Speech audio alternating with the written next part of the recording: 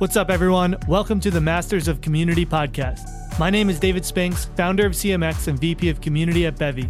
Each week, I bring you an expert who will help you take your community to the next level. Thank you so much for joining me. Let's dive into today's episode. All right, today's conversation is with my very good friend, Kevin Huynh. He's a co-author of Get Together, an amazing book all about how to build community. Highly recommend you pick it up. He's also the co-founder and partner at People & Company, where they work with brands like Nike and Porsche to help them build their communities. Before that, he led community operations for Creative Mornings, one of my favorite communities in the world, and worked on community at the Feast Conference.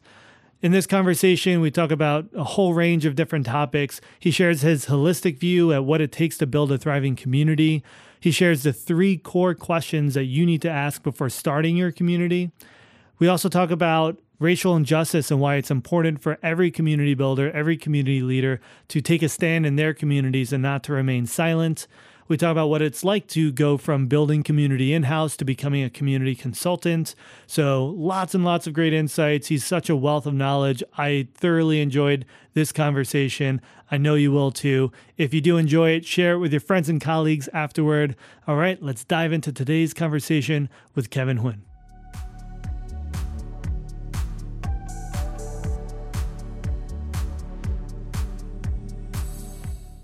Welcome to the show, man. Happy to be here. So happy to be here. Long time coming. Long time coming. I forget We've when we known met. each other a long time ago. Yeah. A long time ago. Probably like within the 5 to 10 year range. Yeah, back in New York, right? Yeah, back in New York. So it was at least 8 years ago. I think your hair was different. I had longer hair. I think you had Man longer bun. hair. The dream. Mm-hmm. My quarantine now I just look haircut like of choice. your standard white male, short haircut. Well, very excited to chat. I've been following you and your work, maybe even since before we really knew each other. And you've worked on a few of my most favorite communities in the world with Feast and Creative Mornings. Why don't you just take a few minutes and tell us a little bit about your story and how you got to where you are today, published author, consultant, community expert. Lots of nice words to say about you. What's your story? How'd you get into community and what brought you here today? Thanks. Excited to be here. You know, I think the story of what I'm into today is sort of, its roots are in like the story of my family. My mom and dad are both Vietnamese war refugees. They came over in 1975 separately, sponsored by families from, a church in the middle of Texas. And I think growing up, I saw them kind of fall in and out of social groups of their communities, sometimes being surrounded by, the people who had sponsored them in, to taking a job in another state and being a bit more isolated. And I think that combined with me growing up in sort of suburban Colorado, 95% white school, just really made me really aware of this kind of people side of things, aware of how I was spending my time, who I was spending it with, who I wasn't spending it with. And one of my first loves just became organizing events, activities, got involved in student government early. And I think it was my way to really insert myself into whatever, the social things that were happening. If I wasn't sure I was going to be invited at a time I didn't really feel like I fit in, then like, why not be producing or planning the thing? Then it's like, I'm always invited. And that theme really stuck with me, this theme of like, live events, bringing people together, organizing campaigns, activities. And even during like engineering school, I ended up really focusing on like half my time probably on campus events, running this, group that put on like 100 concerts and movie screenings and all sorts of things throughout the year. And when it came time to like start my career, I ended up gravitating more towards like that sort of stuff that really lit me up. And that led me to, producing conferences like the Feast Conference on social innovation, eventually working to build out the community at Creative Mornings, building out that really like chapter-based kind of grassroots community. And I think a switch for me was when, these two women, Jess and Bree, came in and they had this idea around a new professional women's network called Changemaker Chat. And it's just, as they started to ask for advice around, how they build up their community and what they could do, I sort of realized that this wasn't just about me and what I cared about. If communities are simply groups of people who keep coming together over what they care about, there are a lot of different people care about a lot of different things. And I would eventually kind of move on and join forces with my current business partners, Bailey and Kai, and start People and Company, write this book, and really just focus on, can we help individuals and organizations better bring their people together, better bring, galvanize the people that they care about and they work with to kind of do more together. Love it. So much of your story resonates with me as well. In my experience, I feel like probably most people who build community for a living today were just like lonely kids who didn't fit in. Yeah. And we're like, well, screw you. If you're not going to welcome me in your group, I'm just going to create my own group. Can't kick me out of my own group. Yeah. Knowing sort of what it's like to be in and out, what it's like to be with others and maybe othered, I think is sort of like a simmering little motivating factor in 100%. My belly and others' bellies. Same. And yeah, had two immigrant parents. They both moved to the US. I was born a year later. My mom barely spoke English. She's from Israel. My dad was like a super reserved Englishman who like didn't need any friends. He was one of those people who just like, I got my wife and my kids. Yep. That's all I need. That's except he said it in a British accent, not whatever weird accent that was. And yeah, like I just really struggled to fit in. And I did the same thing in college. I was like organizing events and building community, and I was social chair at my fraternity, and then eventually just turned it into working with businesses. Yep. So same path. And so now you've written the book. And so Get Together has been out for about a year now? The year will be in August. And we're thinking about what we do for the 1-year anniversary, but probably around 9 or 10 months. It's a great book. I've read it and referred to it often and shared it with other people. Thank you. Just has a very simple way of explaining how communities are built and formed. Lots of amazing examples in there from businesses and different kinds of books, different kinds of organizations. What's the response been like so far to the book? Is it everything you hope for? What's been surprising about it? The most surprising thing for me was sort of the power of clear language. I think for me, when I set out to write it, I didn't realize what spending all this time sort of choosing the words to describe what I cared about and how to do it would really impact me in sort of reinvigorating how much I want to work on this stuff. Words matter. Words matter. The better I am, if what matters is what we do, and what we do is informed by, how we communicate to each other, what we plan to do, what we want to do, then the words that we equip ourselves with matter. And 100%. Writing Get Together, this guidebook on, how to build a community, and trying to keep it both inspiring and instructional, like this play with that blend, and working not just, by myself, but with my co-authors and then many rounds of editors to crystallize that sort of language has made me feel even more equipped to, continue to try to help people get their people together.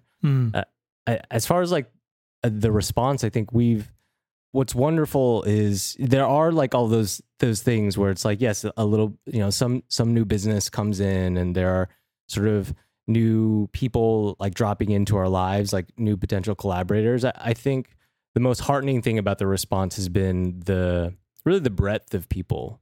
I had hoped to write this book, and I was afraid to write one that tried to talk about community building in a way that it could be read by a CEO or CMO in really a corporate context. Right. It could also be read by that person who's going to start a queer pool club. It could also be read by, my mom's sort of volunteer coordinator at the nonprofit she works with. And to try to do all that sounds maybe awesome, maybe very, sounds terrifying. Diffuse. But we wanted to. And and those people, that sort of variety of people continues to reach out to us and saying hey, these this book is really inspiring. This book is helping me think about, what I do next. Yeah. Thank you. And that's the raddest part. I love that you bring up kind of the power of language as well. It's something that I believe in a lot. I think whenever people say it's just semantics, I'm always like, semantics matter. Yeah. Semantics are everything. It's how we communicate. It's how we understand each other. And I think for, the community industry, for people who are building community, 10 years ago when, you and I were starting off in this space, Mm-hmm. there wasn't really good language on what does it mean to build community? Yeah. What is a community? How does a community fit into a business? Mm-hmm. What are the steps you take for building a community? And community was this like very feeling kind of Yep. thing. And Yep. people would kind of talk about how it made them feel, but they wouldn't be able to articulate specifically what it means to build a community. And that's where a lot of people, it was like a misunderstood concept because everyone had such drastically different definitions for every element of community. Yeah. And I find myself trying to steer away from phrases like sense of community and like the feeling of community, or because at least when I'm trying to work with someone to help them figure out, what can you do more with your people? How do you build up this community? I find it helpful just to focus it on like that definition I used before. A community is a group of people. Let's just focus on that, a group of people who are going to come together, keep coming together with something they care about. And if we zero in on that who and start to dig into like why they might come together and what they might do together, we move much quicker away from like what is these old definitions we have, and much more into like action around the outcome that we want to make, which is like to help folks collaborate more effectively, help one another towards some sort of like purpose, towards some sort of common goal.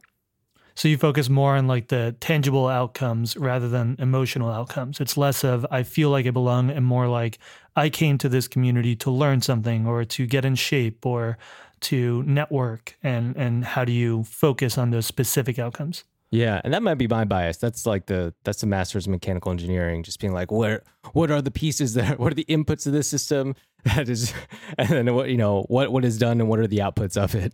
Well, I think it's a great topic because I think that's a question that a lot of community professionals, people who are doing this for an organization, it doesn't even have to be a business. Even if like you want to build community on a serious level, right? Like one that you have a lot of intention, you want to be organized, you want to be structured. You're not just like, throwing it together willy-nilly. This is a question that comes up for a lot of people because like you and me, we build community because, maybe we're trying to fill this gap from our childhood, but it's more of this like emotional, giving people a feeling of belonging thing. And sometimes community professionals, I feel, are uncomfortable looking at it in a very pragmatic, how do you scale? How do you systematize it? Like they don't want to look at people as numbers. They don't want to look at people as systems. They want to look at people as people. But then the flip side of that is they struggle to really operationalize and scale their community, which is what you did at Creative Mornings, by the way. You were head of operations there, right? So maybe speak to that. Like, how do you navigate that balance between the personal and the operational, and what are the things that you need to focus on to operationalize a community? Yeah. As we talk about this, I realize that perhaps my key is to then partner with someone who really comes like biased on the other side, the feeling side. Like I think about my current business partner, Bailey, who would, immediately raise her hand to find that. Or I think about, the founder of Creative Mornings, Tina Roth Eisenberg, who really has like that, spirit dialed in. One of my heroes. But the question on like how to how to balance this idea of like the feelings and the structure. One way I think about it is I focus on, if you ask me to go start a community, I think there are 3 core questions I'm going to start with. I'm going to be like, all right, who we bring together? Why would they be interested in coming together? And what are they going to do together to go realize that purpose? And it's like 3 deceptively simple questions that need to be like, hypotheses need to be developed and they need to be tested. With that, I think when we get into really that like the why and the what part of it, it is important to ask, like, what is the, how does this community feel? Like, how do the activities around this feel? Because you don't have to like reinvent the most amazing activity never done. There are, you can host small group circles. You can run a book club. It doesn't have to be like something technologically advanced. Like, it could be simple putting pieces in place. But if you take a community like EdCamp, which brings together teachers around sort of like grassroots professional development, all these unconferences where teachers teach teachers. The format around it and how it scales is elegant, like having local leaders, having a format that sort of anybody can adopt. But the feeling of it is part of what makes it really special, because the feeling of EdCamp is empowerment. When these teachers, these K through 12 educators, day in and day out are getting told what to do by the state, are having so-called experts come in and doing professional development that, don't really have like the type of sort of background or classroom experience that teachers would like to hear from, to walk into an EdCamp and to be treated with respect, to be asked, what do you want to learn about right now, to feel empowered, and all of those little design decisions around that event, even from the language around it to like optimize towards that, makes that really special. So I think it is a marriage between the two, but kind of one without the other. Either you have like another soulless activity, webinar, whatever to participate in, or you have something that may feel good, but not like lead to the outputs of perhaps, skill development that you are really looking for. Right. Yeah. I want to dig in on this because I think it's a really important thing for every community professional or any community builder to figure out is how to scale, but scale while still maintaining that thing that made your community special in the first place and made it feel unique and personal and meaningful to people. And I feel like that's probably where it gets lost sometimes, or that's the risk that people feel like they take if they organize something and it felt very spontaneous and fun and authentic. And I mean, so Creative Mornings is how many chapters? 600? No, by now I think they're in like 215 cities, something like that. Yeah, I was there until like we passed the 100 mark. Got it. 250 cities. I've been to Creative Mornings events, and like consistently they have that feeling. Like there's a feeling at Creative Mornings events, and there's like this set of rituals that happen at the start of every event. And so, but how do you take that from like the one event to 250 events? Or how do you take that from the 10-person message thread to the 10,000-person forum? Yeah. What are the things that you think are really important for going from that first micro, kernel of a community and then bring that to exponentially more groups? Yeah. The analogy we use in the book is that building a community is like building a fire. Communities feel magical, fires feel magical, but they don't come together by magic. There really is there can be an order of operations you can adopt to, create a community that burns bright. And there's still this element of like nurturing it, right? There's still is an element of like seeing what comes in and feeding it in the right way. But really, I think there are sort of like core steps towards starting something and making it bigger.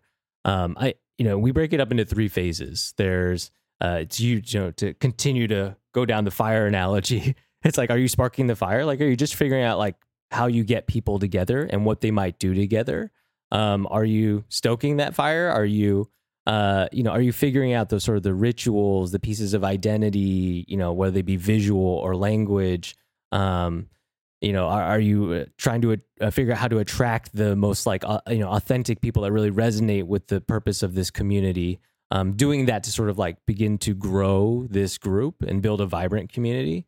And then the third phase being like pass the torch, spark the flame, stoke the fire, pass the torch, where you are trying to build a resilient community. I think part of it is growth. Like we talk about scale. If you want to build this and, bring this to many cities, or you just want to reach not 100 people, but 1,000 people. But I also think it's about, passing the torch is really rooted in developing leadership within the community. Great leaders create more leaders, creating leaders that both can absorb and embody, what makes this community really special, but also evolve it, also bring their own remix to what is happening. So you can, respond to everything that changes, you know what I mean? Like I'm watching CMX and CMX Connect, and, COVID-19 takes over our lives, forcing, practically speaking, forcing a lot of physical events to stop. So if you don't have the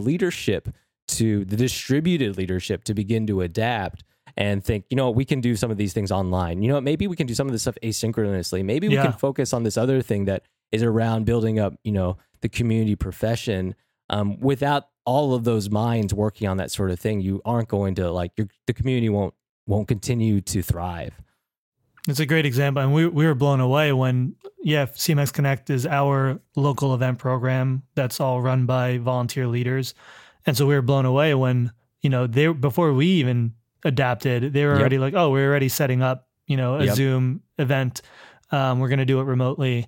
And we just learned from seeing what they were all doing organically.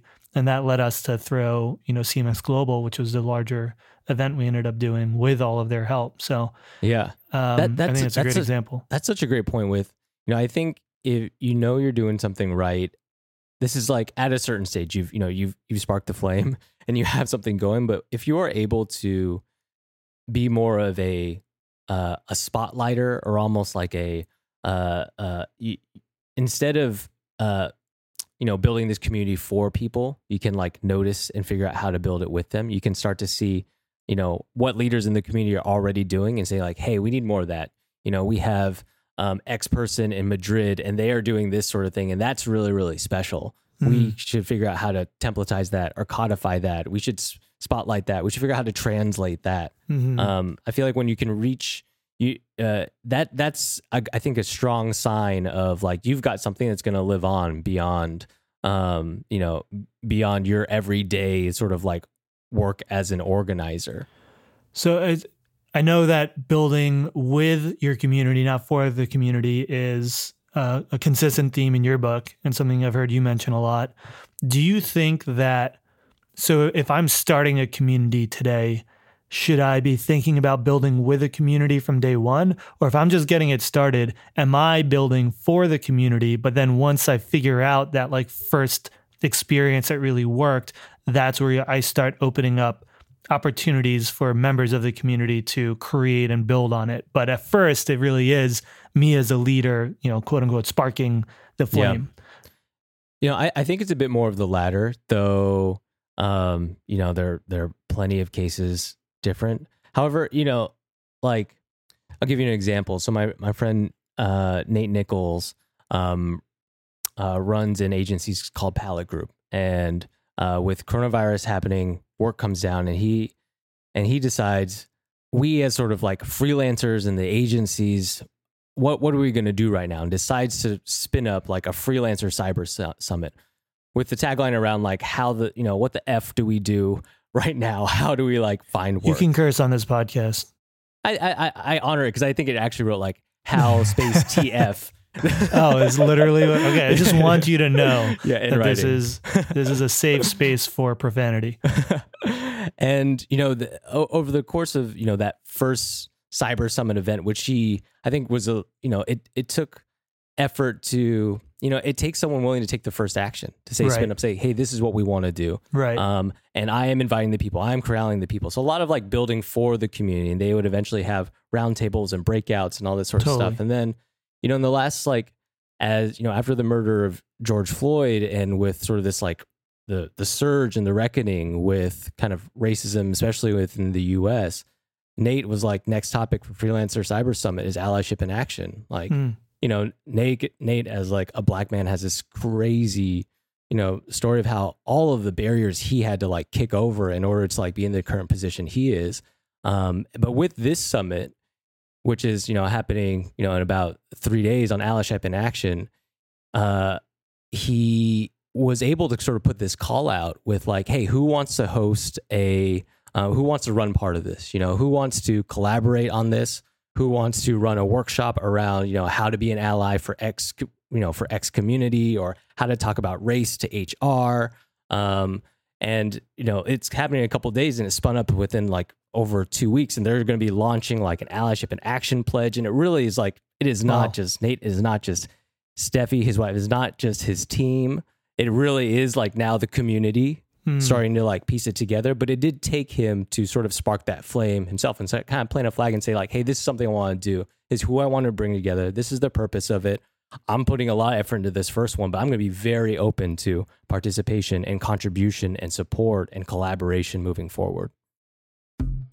What's up, everyone? Just want to take a quick second to let you know about the launch of CMX Academy, our brand new training platform built to help you develop the knowledge and skills you need to take your community strategy to the next level.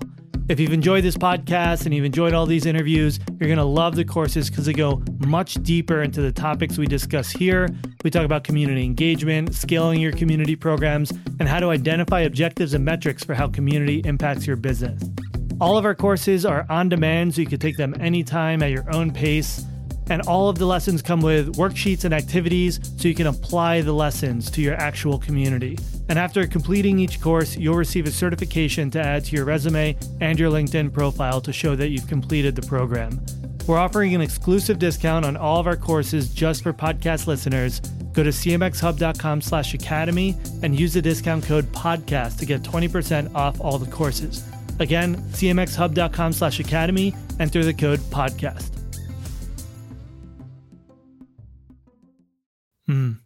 Yeah, it's such an interesting topic. I think I agree. I think like if you're building a community from scratch, you're setting that first example. The same way that later you're looking for the examples to spotlight.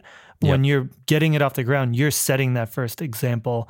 And then that gives others something to follow and learn from and build upon. And sometimes that's another thing that I see a lot of community builders sometimes struggle with is they don't want to make it about them. They want to make it about the community, especially if you're someone who's coming in to manage a community that's already been established.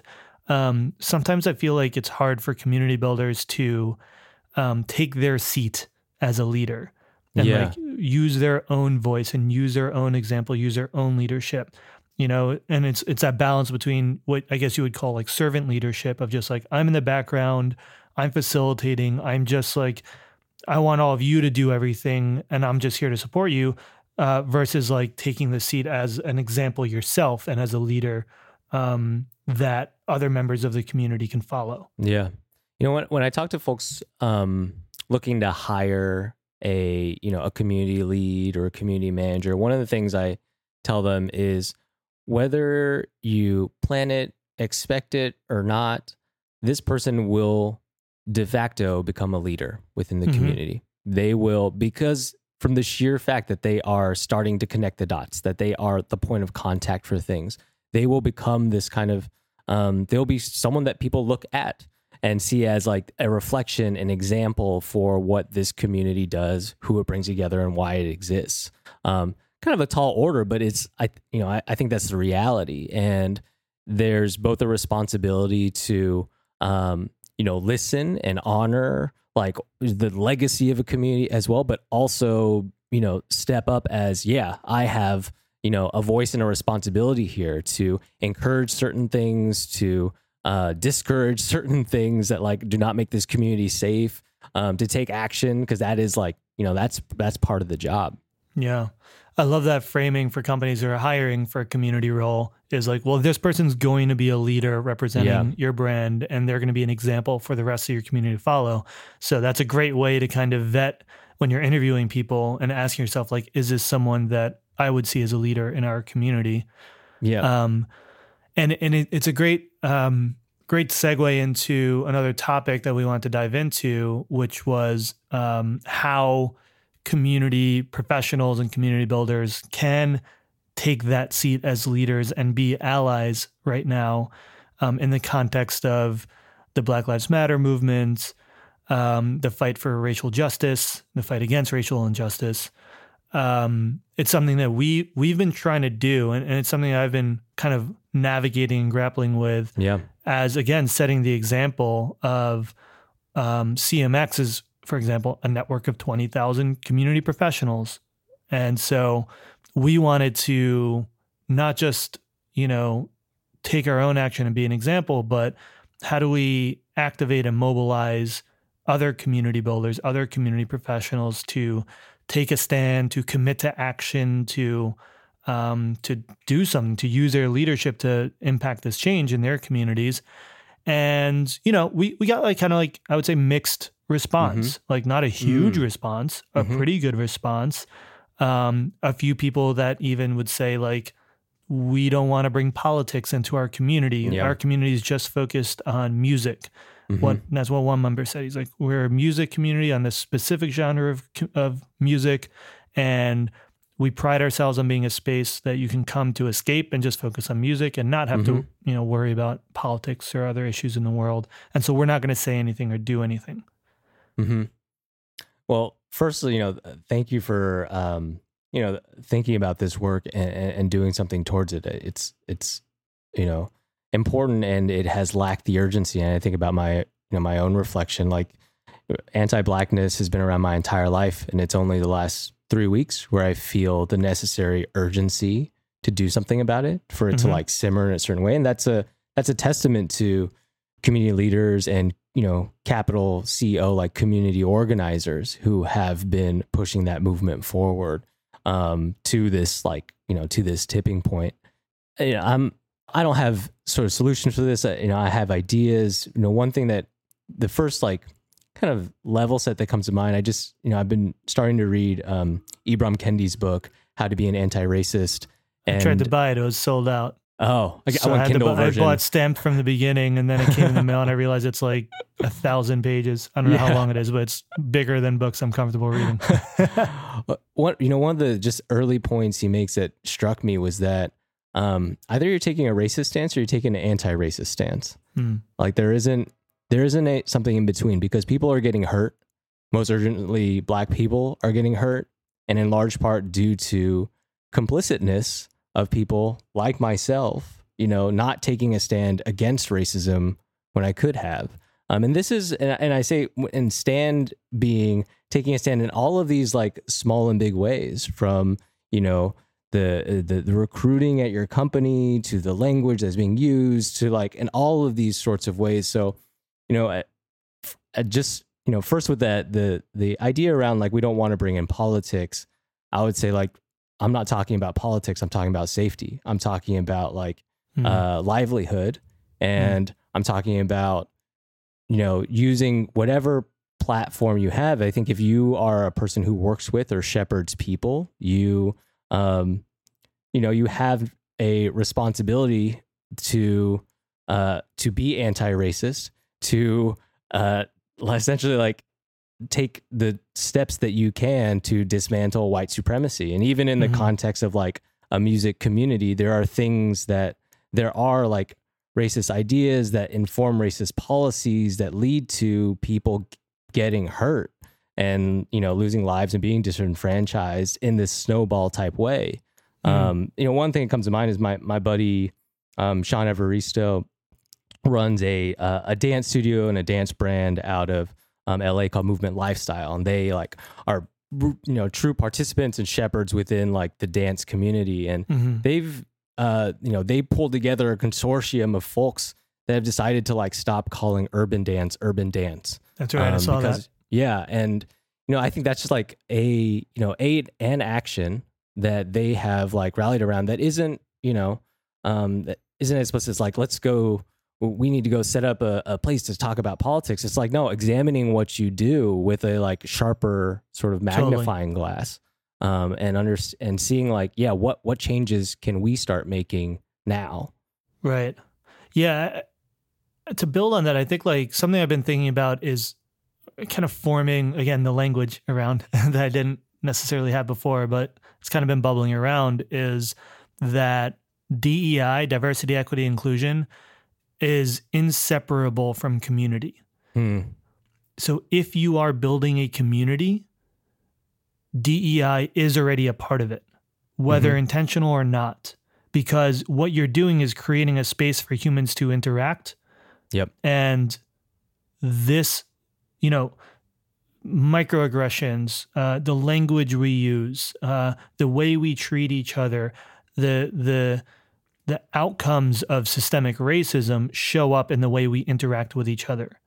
And so if you are hosting a space for people to interact, you are creating a space where those actions are being taken, and you have a responsibility and an opportunity to become aware of those things, to address those things, and to make your little, microcosm, your little space a little bit better than the average in the rest of the world. Yep. And what that actually does, again, to your point of safety, it's not about politics. It's about like, how do we create the best community possible? And to me, the best community possible is a community where everybody that should be in this group is able to be in this group and feel 100% welcome, included, feel like they're truly a part of the community. And the default, the standard, the status quo right now, if you did nothing, is that they probably won't be. Yep. Because the status quo in the whole world is that they are not. Yeah. Yeah.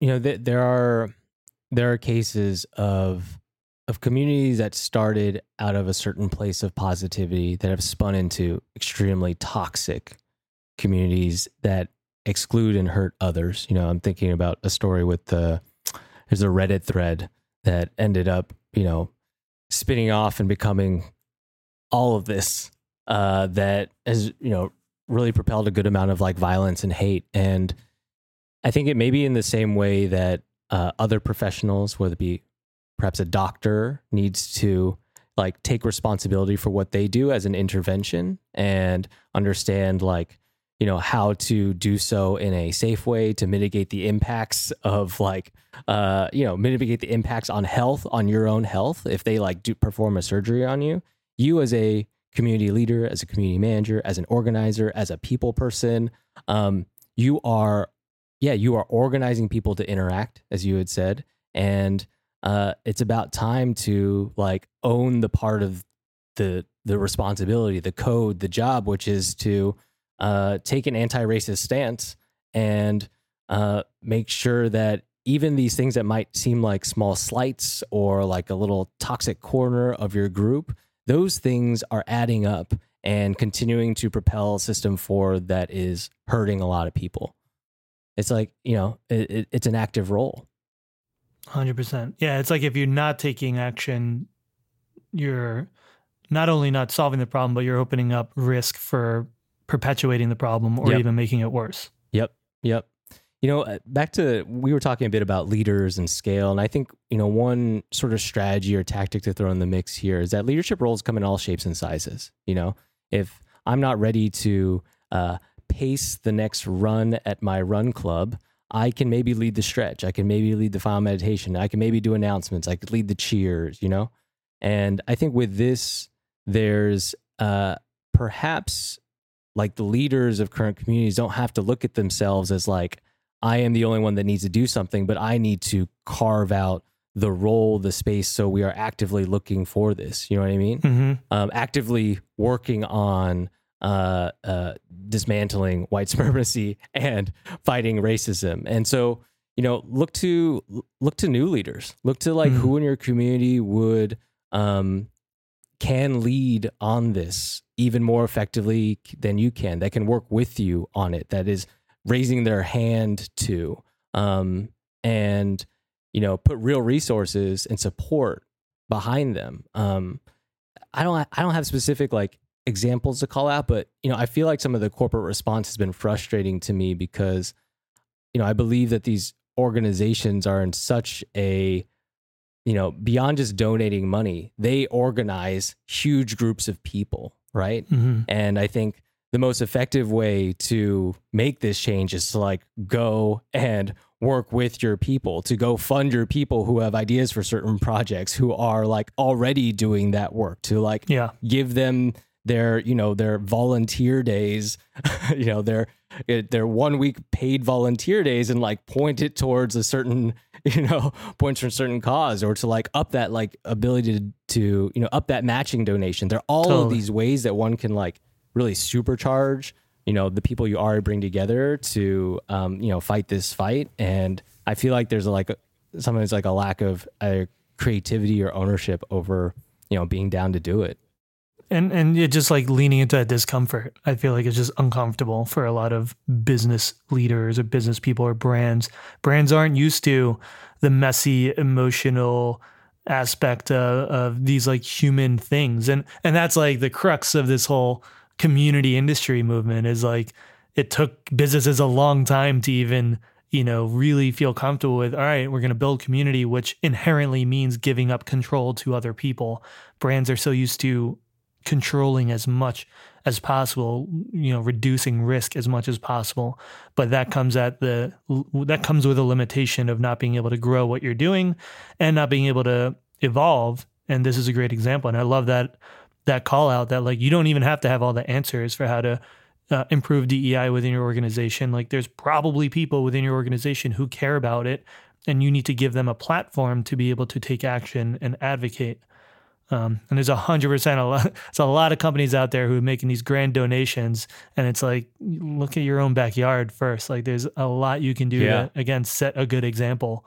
The statement and the donation is great, but if you're not committing to those actions in your own home, then it's kind of hard to take seriously.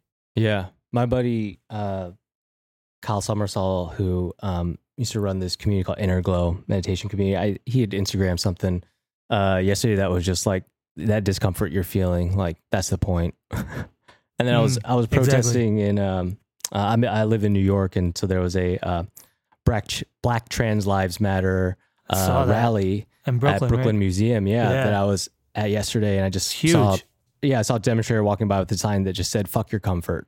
And I was like, yeah, that's that. And as far as like one of the most common challenges that people and companies sees when we run sprints and labs and coaching with organizations trying to build communities, start a sort of community effort, is this fear of giving up control? Is this like comfort with allowing people to take a part of their brand, own it, and remix it? And it's just hard to imagine, an extreme example is like a luxury brand like a Chanel. Like, are they really going to be ready to, I can make an assumption that like based on how carefully designed the things are, the idea of having a lot of people who are, not that you cannot control propelling forward whatever effort is like scary. But I think unless you do that, unless you like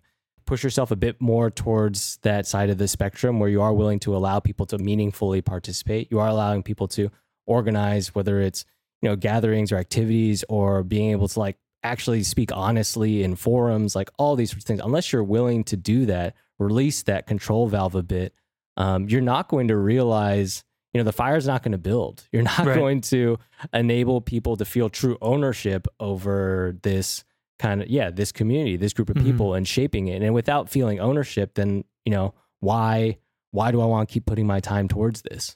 Totally. Yeah, I kind of think about it almost like you're bowling and you have the bumpers up. It's like, you can give people these kind of guide rails with the bumpers. So it's like, stay within these bumpers, but within the bumpers, like go crazy, like get creative, have fun, go up, go down, do something different. And like companies is like, you can kind of see how their bumpers start off, really, really close to each other. They don't want to give up freedom. And then they're like, oh, whoa, like they're actually doing some really cool stuff within this range. Like what if we open it up a little bit more and people can get more creative? And then sometimes they open it up and someone does something really messed up and and they're like, oh shit, we gotta fix this. But then you realize like, oh no, that was just like one person who like, wasn't aligned on values or didn't understand something. And then you realize, okay, well, we can even have bumpers that people can go over, but if they do go over, we can moderate or manage it or facilitate and make sure it can be brought back, to alignment. Yeah. And then at some point, someone's going to do something crazy. Like they're going to be like, I want to make a popcorn stand like behind the bowling lane, and that people are going to like really enjoy that. And you'll be like, wow, we didn't think about that when we set up the bumpers, but that's amazing. And we should probably just really support that and empower that happening. Genius. Exactly. Well, so kind of segueing a little bit, but kind of on this track of companies not feeling confident giving up control all the time. You've made that transition, that leap that I've also done in the past of going from in-house community to consulting. I know a lot of people listening are either consultants, community consultants themselves, or maybe they're thinking about that one day, like going from work, being a community manager in-house to working with many different companies, helping them build their communities. What was that transition like for you? Messy and fulfilling are two words that come to mind. I think, honestly, when I started freelancing after a position at a startup in like 2015, 2016, my just personal journey, I was trying to pull apart, like, what is the stuff that I really want to do? What do I not want to do? What do I not want to do because I'm just burned out? Or what do I not want to do because I genuinely don't like that? Or what do I not want to do because I was doing it before in a different system or environment? And, I took along a lot of different types of projects. Some worked out, some didn't, some paid, some didn't. And kind of came back to center that's like, at the end of the day, I really do care about sort of like bridging gaps in this universe by helping people get people together. And transitioning into sort of consulting has been, I realized the difference between practicing and maybe like teaching or coaching. Like they are different modes and they are different skill sets that can be developed. And I've realized that, my sort of most effective role now is not to share the best practices that I've learned before. It really is my role as a consultant, as someone who runs this type of company, as someone doing strategy, is as like a trail guide. And I think, at People and Company, the big goal is like help organizations make better bets when they're investing in building a community. There are no promises, there are no perfect plans, but what we can do is try to bring the best, world-class inspiration, as well as, hold on the ideas and bring a process to help people figure out, how do we start articulating like who we want to bring together? Why might they come together? Providing the scaffolding to help them have those discussions and figure that out. And then, move into generating, creative ideas around those activities that they might host or organize, and then a process and a plan for how to like prototype those, gut check them with like real potential community members and start testing them. And that whole like summation of that practice, I just say, is like, there's a, if you've had a career in, organizing, in community management, and you want to start consulting, I would say like, you've done this really challenging part to like gather all this practical knowledge and experience and understanding of like the ups and downs of doing that, and the really like great stuff and the really shitty stuff. And now you're going to have to start like picking apart what you did and what like holds true and what doesn't, and start creating like, really facilitating ways for the clients you work with because they're going to know their people much better than you do, facilitating ways for them to kind of dig into that knowledge and apply your sort of ideas and frameworks in order to come up with really compelling like strategies and plans to build up their community. So making, I think, that shift has been the big thing for me, from like practitioner to coach. Yeah. I mean, we see that a lot even at CMX Summit and our events. We've had hundreds of people speak, and it's not uncommon for someone to be a very experienced community professional that just has never spoken at an event before. And it's the first time that they've had to take what they've done and be able to teach it to someone else. And and then they realize like, oh shit, that's really hard to do. Yeah. To take, they've kind of like learned this stuff. It becomes a little bit innate and natural. They understand it, but to explain it to someone else in a way that they can understand and apply is actually really difficult. Yeah. You've run a lot of workshops. We that's like a familiar format in People and Company land. And to me, it gets down to even the minute details of like, how do you ask people these questions, right? If I want to like, it's like, how do I ask the right question? How much sort of structure or scaffolding do you need to like answer this? and how do I provide like effective criteria for you to like evaluate your ideas. What are some of the things, like, I would love to get a little glimpse into what a workshop with people and company looks like. And you've worked with some amazing clients, Nike. Who are some of your clients? I'm blanking on a few of their names right now. Yeah, worked with some folks like Nike, Porsche, some amazing nonprofits like the Surfrider Foundation and, you know, the EdCamp Foundation, and now doing some really interesting work on internal communities. So maybe names that like internal GIC, being employees. Yeah, internal meaning employees. So, you know, GIC, which is the investment arm of like Singapore, the nation, you know, has thousands of employees, and how to keep those folks connected. So you go into these organizations and you teach a workshop that helps them frame their community strategy. Is it just a workshop, or do you have like follow-on kind of services that you offer as well? Yeah, so, you know, there are 3 buckets to our work. There's sprints, there's labs, and coaching. Labs a bit sort of interchangeable with workshop, but hanging in sort of that like labs sprint side, it's never, you know, the workshop is never the workshop. There's sort of this upfront work around, I think the common hunch or the common problem that a client will come with is, we have a hunch we can do something more with a certain set of people. And we want to maximize our chances of success. You know, I haven't done work with Etsy, but it'd be like Etsy saying like, we have these sellers that are absolutely amazing in our marketplace. We're not doing enough with them. We think we can do something more with them, whether it's... So we have a group of people who seem really committed and motivated, but we don't know what to do. How do we get them going? Yeah. And for us, you know, there's, if we look at what needs to be accomplished, I think one is sort of a level set on how communities start and grow. You know, out of all of my coaching meetings, it's really hard to strategize about community building without an understanding of the steps involved to build a community. How do you start talking about like what you need more of and what you need less of? Right. So, and then in addition to that, it's doing some upfront work with them to figure out like, all right, who specifically are we talking about here? Is it, you know, all sellers in the marketplace? Is it like a couple of different types? You have some hunches and you're not really sure, and you want to explore some different directions for like where you want to take this work.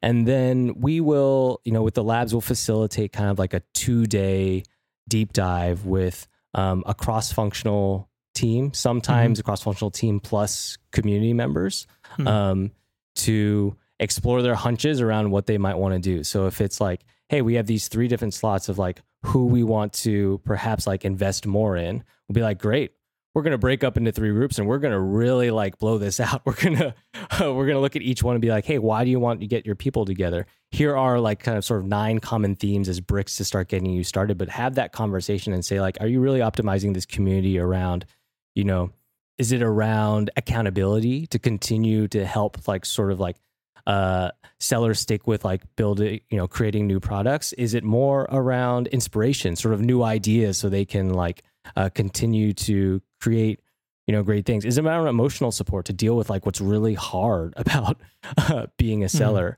And then from there, you know, running folks through exercises around so if we've isolated like this is a hunch around the community that we can start, or like the sort of a starter guiding light or purpose, what are the activities we might start to organize? And I use activities really widely to mean everything from challenges to Q&As to unconferences to, you know, you name it. There are all these different formats that one can use, and maybe some are more impactful depending on what type of community you are hoping to build. But, you know, we would communicate, you know, what is the most, you know, the top criteria for like what makes a really successful activity, and then create the space for folks to workshop these and gut check them. And then eventually with some clients hanging on as coaches with them through the testing process. So it's like, all right, we've isolated these.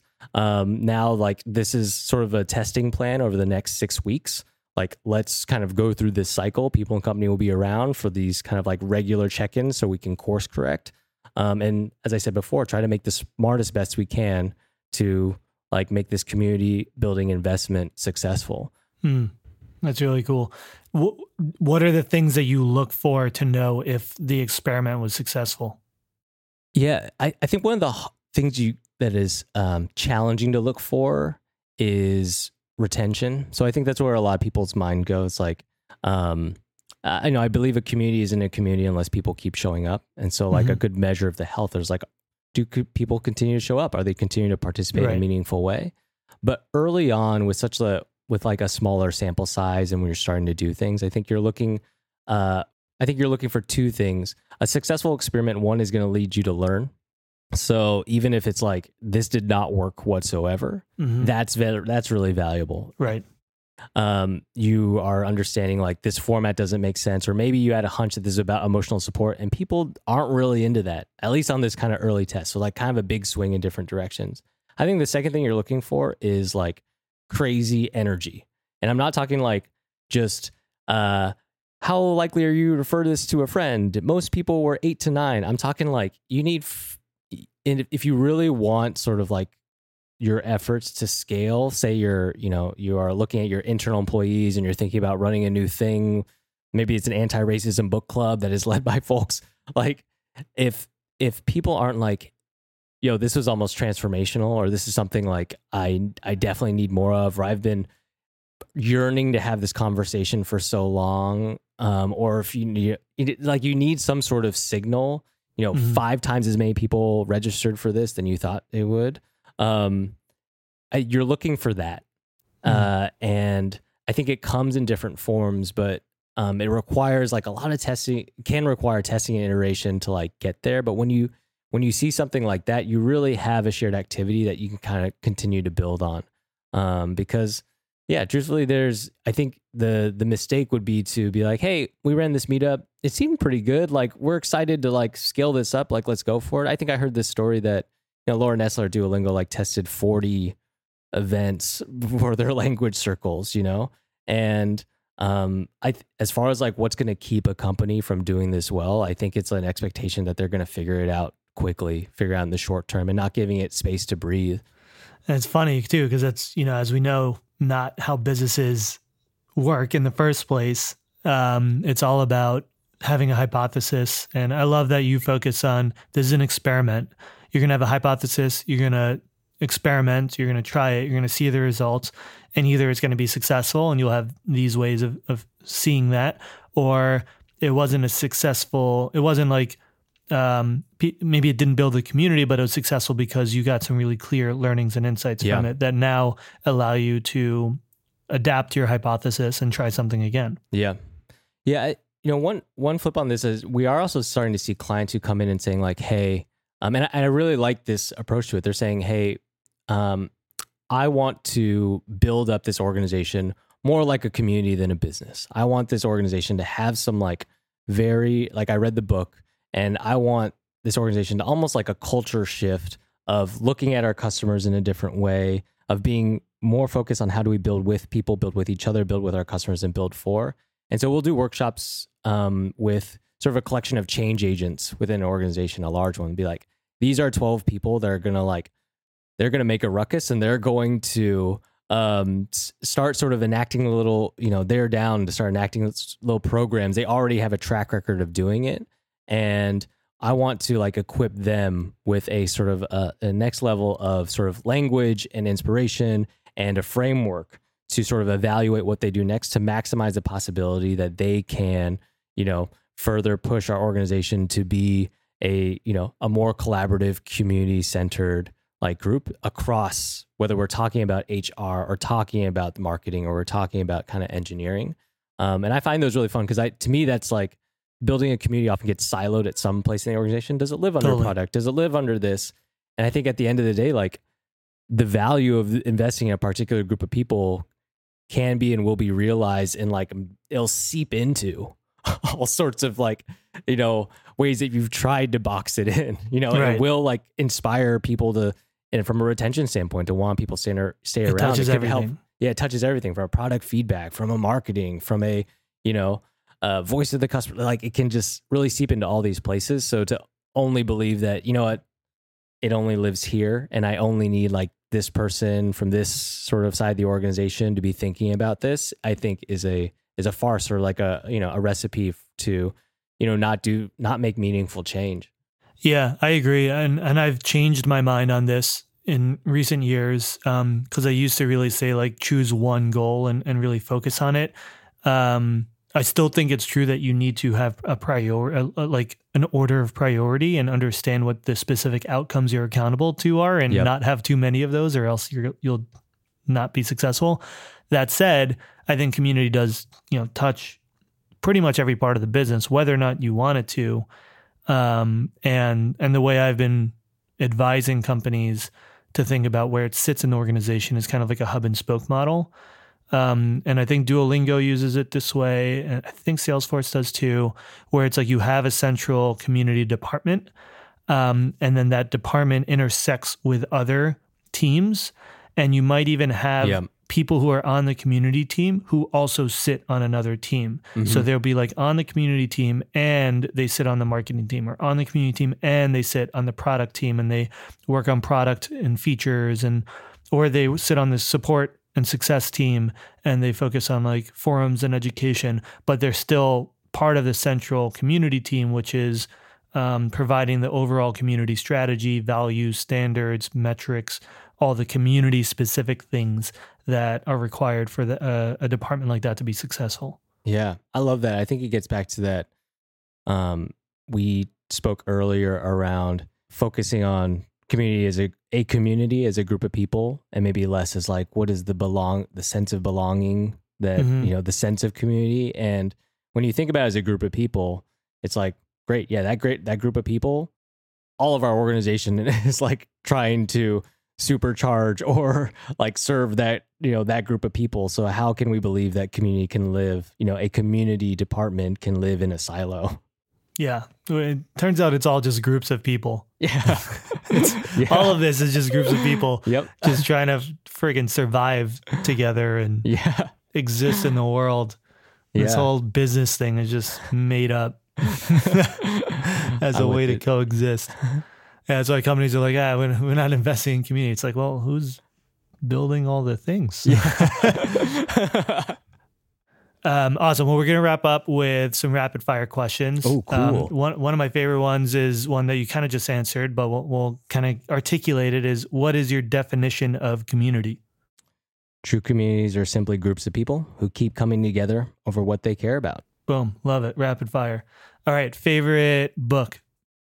The Martian reignited my sort of a love for science fiction. It led me down a deep path to continue awesome. Reading.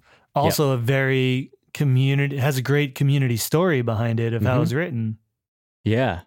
Oh, yeah. Wasn't it, it was like a short story posted on Reddit or something? Yeah, he would post it on Reddit in like space subreddits where there's actual like scientists, and they would all give him feedback on his drafts and make sure it was like scientifically accurate, and give even feedback on the stories. And so he basically like wrote it with the community. There we go. There it is. Perfect answer. Who is somebody that you are learning a lot from right now? You're following, someone that you'd recommend other people follow? Check out my friend Nate Nichols, who's running this freelancer cyber summit. I think if you go to allyshipinaction.com, you'll find the work they're up to. But I sent him a birthday message maybe a month ago that was just like, hey man, sometimes I channel you. I'm like, what would Nate do in this situation? And it's probably a combination of like showing up like real, also like moonwalking through life, and like not being afraid of like some really hard stuff that you got to go through. That's where we grow. Love it. What's your favorite community? Oh, today's Ed Camp. I mean, I brought them up earlier. I've served on the board of that organization of where teachers teach teachers over these unconferences. But I've had the chance to go to maybe like 4 or 5 of these in person pre-COVID. Now they're running Ed Camps with thousands of people talking about sort of how to teach with digital and with sort of the stay-at-home needs of kids. And they're really amazing. Just the feeling and the true sense of empowerment that they provide to that they build with the folks there. It's killer. edcamp.org. Love it. What's one like go-to engagement tactic or technique that you like using?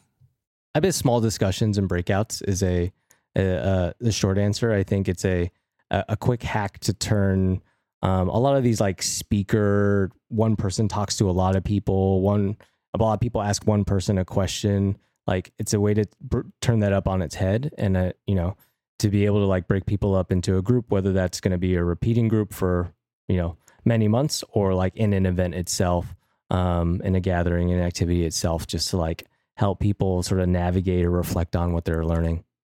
Follow-up rapid fire question. What's the one thing you think is most important to keep in mind when doing small group discussions to make them successful? Facilitation.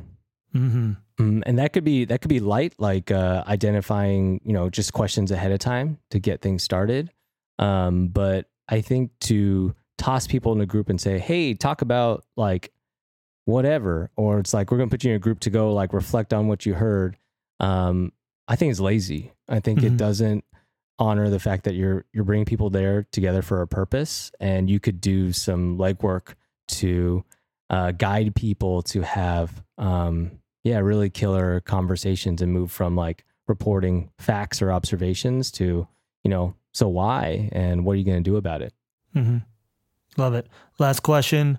So you're on your deathbed and tomorrow's your last day on earth, and I hand you a piece of paper to write down the one piece of advice that you have for people on building communities that you want them to remember from all of your experience and all your learnings. What is that advice? Go build your community with people, not for people. Done. Love it. Awesome, Kevin. This is great. Where can people go find you online? The book is Get Together. Yep. The book is, where else should they go? Yeah, the book is Get Together. You can search it on Amazon or go gettogetherbook.com. You can find out more about People and Company, our strategy company, at peopleand.company. Not a .com, but a .company. That'll get you there. You have a podcast? We have a podcast. Yep. Get Together. Just search that in wherever you podcast. We spotlight kind of interviews with ordinary people who've built extraordinary communities.